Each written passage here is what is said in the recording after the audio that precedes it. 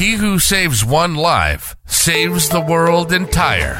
And the most important life to save is your own. After all, it's the place where you have the most power. So join shadow worker and trauma therapist Laura Giles each week on It's Not You, It's Me. We'll uncover what's in shadow and learn the things you need so you can heal yourself, grow yourself, know yourself, love yourself, be yourself, and share yourself. If you're sick and tired of being sick and tired, it's time to drop the self-sabotage and limiting beliefs. A healthy, abundant, connected life is an option. Choose it. Subscribe, and let's start manifesting it.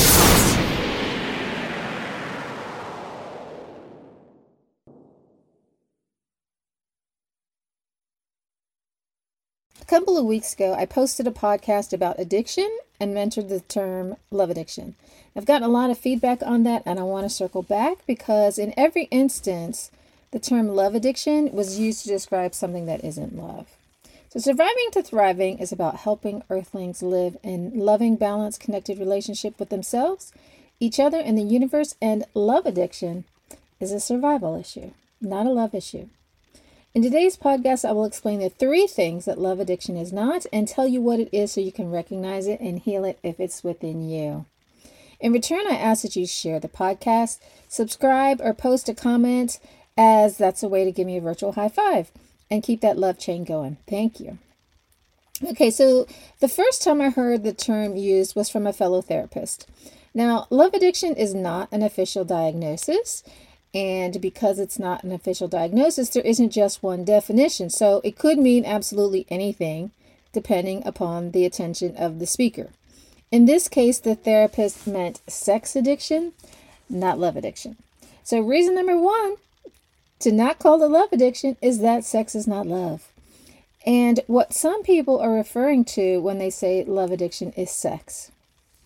Sex is the act of intercourse. It can be done without any love at all. It's done transactionally in prostitution. It can be used as a way to relax, de-stress, go to sleep. It can be done when you're bored. The words we use to talk about sex as a society aren't particularly lovely. And I don't know when the last time I heard someone refer to it as lovemaking, but it's not common. So I think it's pretty clear that sex is not love. And reason number 2 is that when some people refer to love addiction, what they're talking about is sex addiction. And love addiction is not sex addiction. Sex addiction is a compulsive, destructive behavior where the person who has it might masturbate for hours at a time. They may look at porn for hours at a time. As with any addiction, they may think about sex constantly. When they're going to get it, how, and with whom. Most people make love and then they're satisfied for a while. A sex addict is ready to go almost immediately, so there's no satisfaction button that says stop. Sex addicts may get off on having risky sex, so doing it with people who are forbidden, like their boss's wife or the next door neighbor. They'll do it in high-risk places like a public park or a public bathroom. Sex addicts will sleep with multiple partners at the same time. And sometimes that means sequentially, and sometimes it literally means at the same time. As with all addictions, there's no boundaries. It's compulsive. It's like they have no choice. Even if they don't want to, they do it anyway. All addiction is about survival at first. It's all about trying to fill that hunger for human connection that was not met in early childhood. So when we're young, we only have one way to communicate, and that's through crying. We have a few ways to feel satisfied, so that's cuddling and sucking. So we cry because we're hungry, wet, tired, or uncomfortable. And if someone comforts us and meets our needs, we feel safe. We internalize that I'm good, I'm loved, everything's all right, I'm okay, and you're okay. If we don't get our needs met consistently, we try to meet our own needs in a way that we know how, and that's through sucking. This is why some kids suck their thumb or hang on to a pacifier. They're seeking comfort. And when we're older, this becomes a search for approval, affection, drugs, alcohol, gambling, food, or sex. The thing we want isn't those things. They just scratch an itch. The thing we want is love, belonging, and safety. Since we've learned to seek it outside of us, we're always searching for it, and there's never enough. Once we get fed up with never getting what we want, no matter how hard we try, addiction becomes a death wish. If I drink enough, maybe I'll crash my car into a tree, and it'll all be over. If I eat enough, maybe I'll have a heart attack and die. If I have sex with the wrong person, maybe I'll get HIV and die. Addiction's also a way to say, see, I told you I was worthless. Go on and reject me. It's what I expect anyway. So when someone does something so disgusting that you have to turn away out of self-preservation, that quote-unquote rejection is just a self-fulfilling prophecy. So don't kid yourself. Addiction is suicidal. It just takes a really long time to die. And it's death kind of by proxy. If you fall asleep with the car running and asphyxiate, you can call it an accident.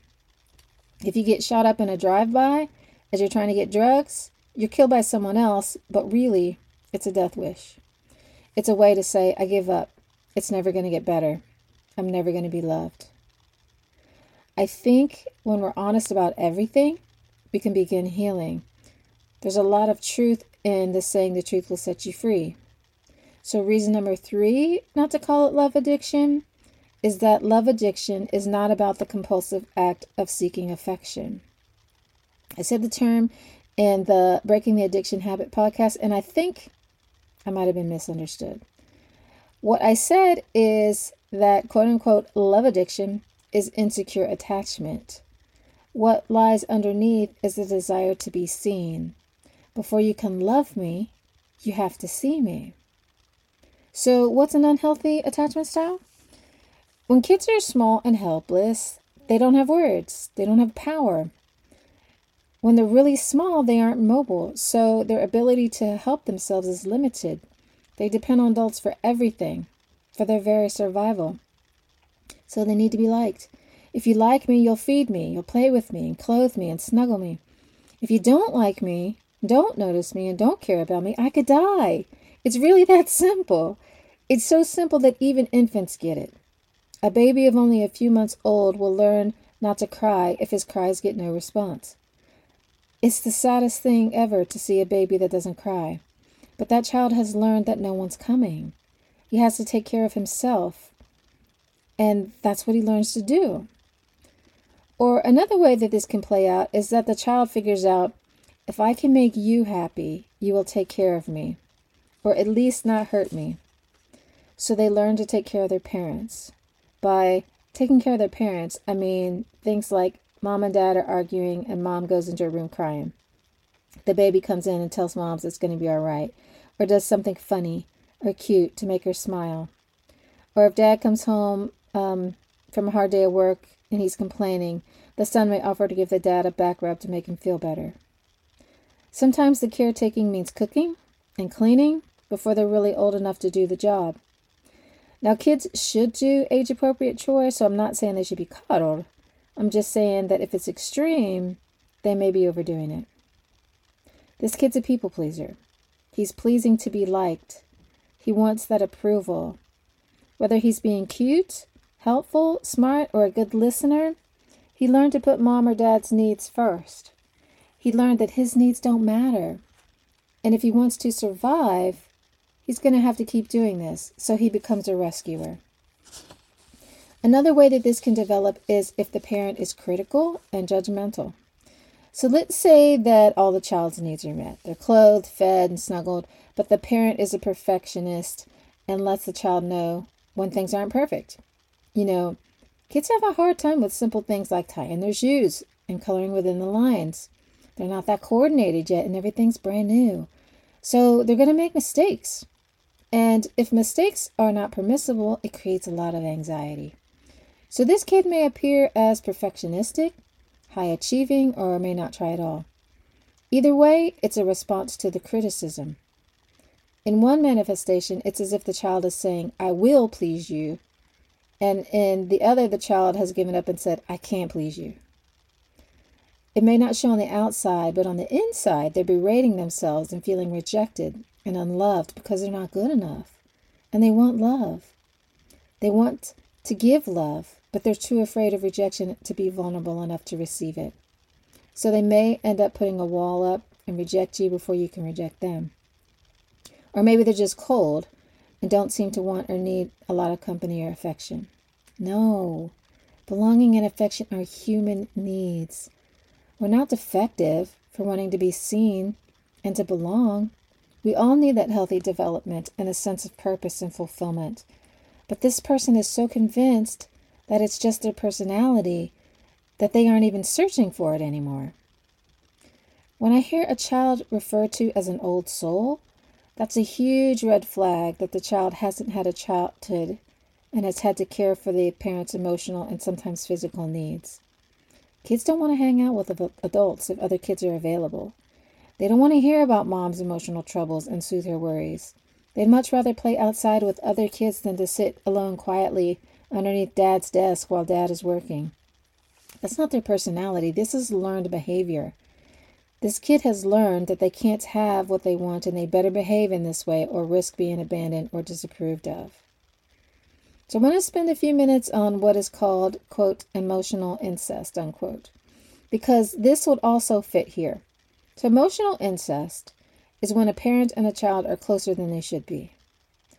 The child hears adults' concerns and about adult themes and is forced to play the role of an intimate confidant. They may hear negative things about the other parent, dating stories, financial worries, or even sex stories. So the child is more like a lover than a child. And the parent justifies it because they say the child is mature and an old soul. This is a gigantic boundary violation that is traumatizing for a child. Your child's not your best friend. I've had many clients with this issue, and because they feel special and loved from having all that attention, it could feel like a betrayal to say no and set a boundary. For many, it doesn't even occur to them because that's just been their lives and they don't know any different.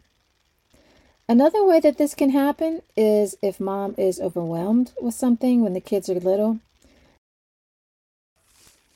So maybe there are a lot of children and some of them get lost in the shuffle and don't get the attention that they need. Or maybe it's a single parent household and there isn't enough time after work getting dinner on the table and trying to keep the house clean for individual attention.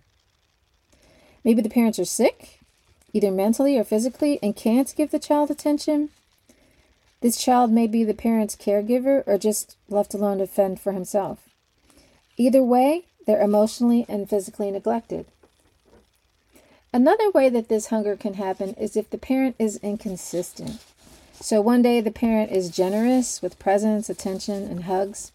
You go out shopping, have a lot of fun, and everything feels wonderful. And the next day, dad's in bed wanting to be left alone and complaining that everyone's so loud. Or maybe mom is storming through the house yelling and throwing things out the window. And the kids are just trying not to get hit. Or it could be that resources are inconsistent. You have a warm, clean home for a while, and then you're couch surfing. You have trendy clothes, and you get to go on field trips for a while, and then you're shopping at thrift stores and eating hot dogs and beans. Life is what it is, but inconsistencies can make kids feel threatened. The things we experience as children teach us whether or not we're lovable and whether we can feel safe or not, and inconsistency is not safe. Death, divorce, or abandonment can set up insecure attachment as well. This is definitely about the fear of abandonment, and in the case of all of these things, there is a literal abandonment. When you're little and your caretaker just leaves, even if it's unavoidable, unplanned, and with a really good reason, the emotional impact on the child is the same. I don't say this to guilt trip anyone into staying in an abusive relationship. I say this because it's true. Everything has consequences, and that is sometimes one of the consequences of divorce or abandonment. Another less common way that insecure attachment starts is from the parents who are emotionally cold. I've had a lot of clients who have said that their parents were fine. They provided them with everything they needed. They had opportunities, the right clothes and things that you'd expect to have as a child, but their parents just kind of ignored them. Maybe they weren't people. They were cold, awkward or whatever, and just didn't give the child physical warmth, smile, hugs, or validation. And if they did give support, it felt more obligatory than heartfelt. This is devastating to a child. It can feel like they're raised by wolves or robots. It's hard to develop community, trust, and comfort in that type of environment. You know, we all think that our parents are the ones who are supposed to love us most of all. Whether that's a fair ask or not, it's just archetypally hardwired into us. When we read a fairy tale where the mom does something to harm the child, it absolutely has to be the stepmother because no true mother would do such a thing. The mother archetype is just too strongly hardwired into the psyche to violate that. And the father is a good man who brings home firewood, food, and protects us from wolves and demons. If he's not that, there must be something wrong with us. That's how children think. We can only give what we have. If your parents didn't have it, don't blame them. If you're an adult, that's not your stuff to carry. Maybe they heal and maybe they don't, but they don't have to heal for you to. Everyone comes into this world innocent, and then something happens to destroy the illusion that the world is safe and love-filled. And that sets up the wound that ends up being the thing that either makes us or breaks us. For example, most of you know the Chiron from Greek mythology, right? The wounded healer. Well, Chiron was a centaur, which is a half man and half horse. And this Titan, in some stories it's Cronus and others it's Saturn, saw a beautiful nymph and he wanted to rape her. I know. Greek mythology is full of stories about gods raping women. It's disgusting. Anyway, he turned himself into a horse, ran her down, raped her, and impregnated her. Then he was never seen again. So 9 months later, she has this half-horse, half-man baby, and she's so appalled that she abandons him. Chiron is days old and is abandoned by both his parents. How horrible is that? Well, he's in luck because the god Apollo takes a shine to him and adopts him and raises him as his own. Apollo gives him many gifts and teaches him many things. Chiron grows up to be famous in the arts of warfare, medicine, and music. And he was a teacher to many of the famous Greek heroes, including Achilles, Asclepius, and Jason. Anyway, one day some centaurs were causing trouble with their wild, beastly ways, and Hercules was trying to fend them off by shooting them with poison arrows. And one of the arrows went astray and grazed Chiron in the thigh. And since he's immortal, he couldn't die and had to live with the agonizing pain daily. As an act of mercy, the gods allow Chiron to die and place him in the sky forever as the constellation Centaurus. Now, a lot of people think that Chiron's wound came from the poison arrow, but it didn't. It was his childhood wound of abandonment and rejection. He had to overcome that shame and the fact that he was a centaur because all the other centaurs were drunk, rowdy, trouble-causing beasts. And Apollo's love, favor, teaching, and gifts would have meant nothing if Chiron held on to his childhood wound. Chiron had to learn to separate himself from his story so he could be who he is. Are you starting to see now why love addiction is such an inappropriate term for what I'm talking about? What I'm talking about is the effect of parental neglect of a child's emotional needs. No blame. It is what it is, and they can't give what they didn't have, and clearly they didn't have it. So just saying that you can't be addicted to something that you need for survival. Nobody gets addicted to air. We all need air. And you can't get addicted to shelter. We all need shelter. So love is an emotional need. To call this love addiction sounds to me as if wanting love is wrong. It's not wrong. It's human. And love is a part of the puzzle. But this is really about identity. So who's being loved? Who is belonging? It's me. We all need to belong, to feel worthy of love and to stand up and say, I'm here, I matter. And to have that statement received and acknowledged by another human being who sees your worth regardless of your story.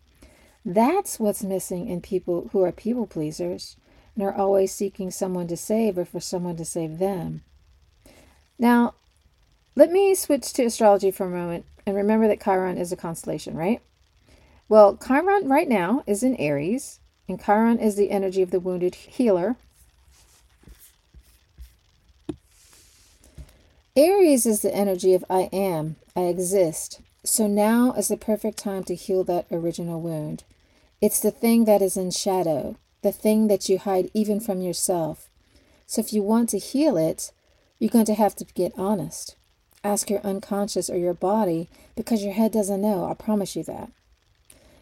But you're going to have to do this yourself. You can't blame your parents or wait for somebody to save you if you want out of this cycle. Lots of people have gone the save me route before our generation, and that's why we have so many parents who didn't have what they needed to give to their kids. It's an epidemic. So let me get more specific. If you are searching for money, a beautiful spouse, a title, an achievement, or something like that to save you and give you an identity, thinking that that will take the holes away, it won't.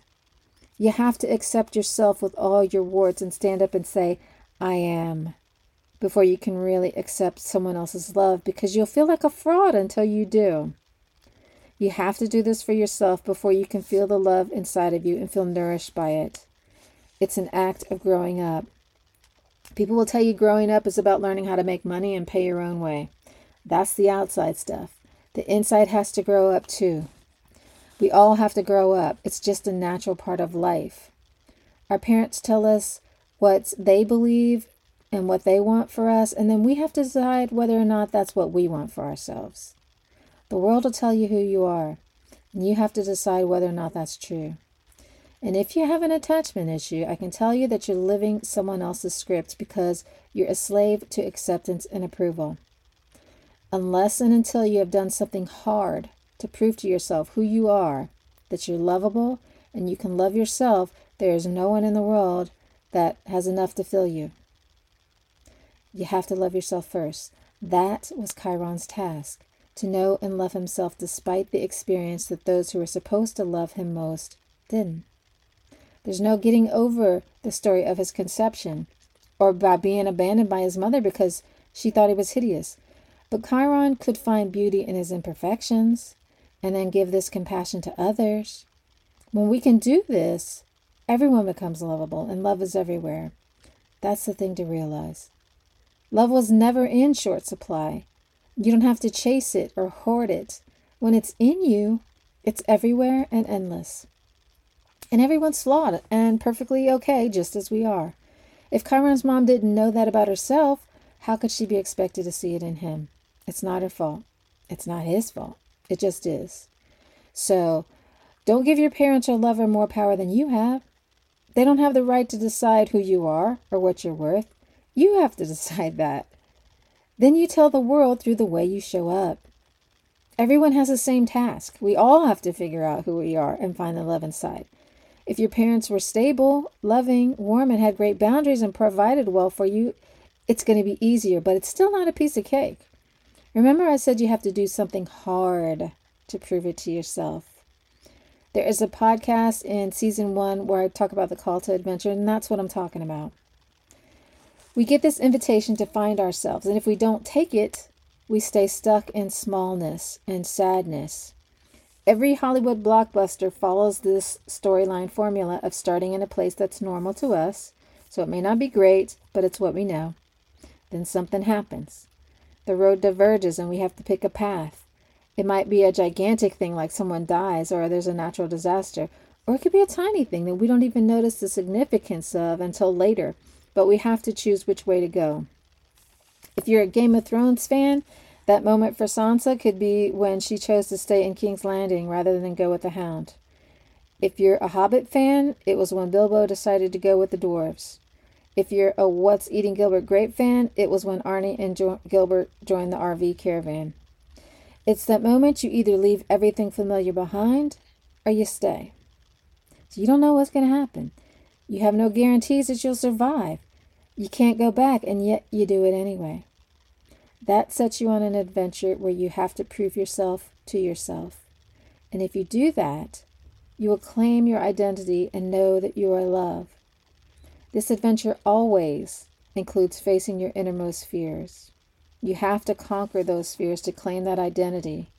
So it's not just about leaving home and establishing your household and family. We don't have a warrior culture and we don't know what it is to be a warrior, so most of us don't do that. It's too frightening. So to put a sacred wheel spin on this, let's go back to the yin and yang symbol. If you have too much yin and keep feeding it, it'll turn to yang and balance it out. Excess yin leads to yang. The same is true of excess yang. So one way to heal what ails you is to move into it, embrace it, accept it.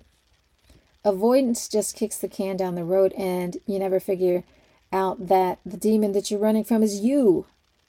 You got to get to know that beast and tame it. What could Chiron do about his conception? Nothing. He had no power there. What could he do about his mother's shame of him? Nothing. He couldn't run from that or change it.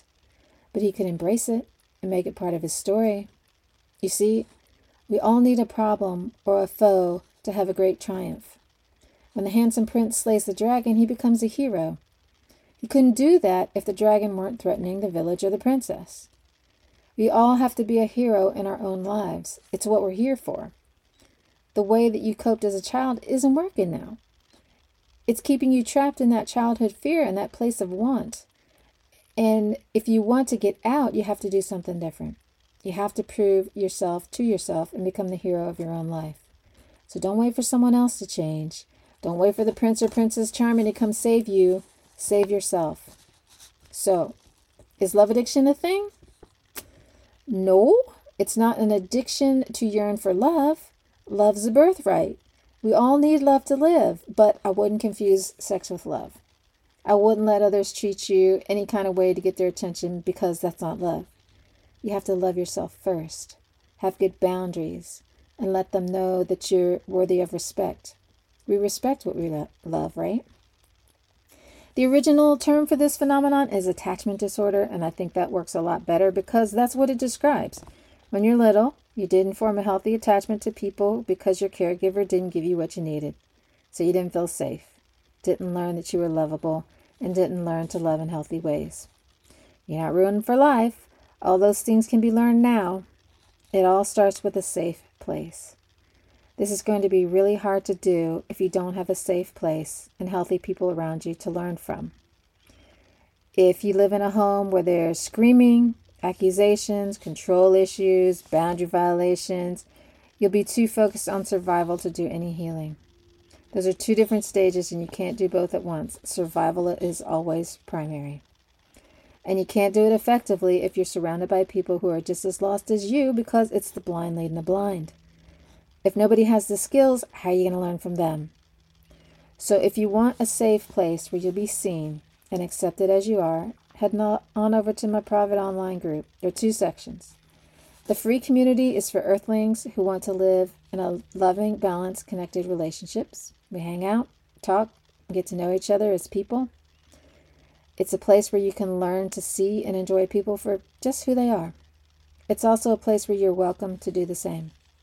Then there's the Academy, which is a paid site where you can help yourself get out of survival mode, if that's where you are, and learn how to cope, then be yourself, then move into a place where you can have healthy relationships with others, then learn how to vibe with the whole universe.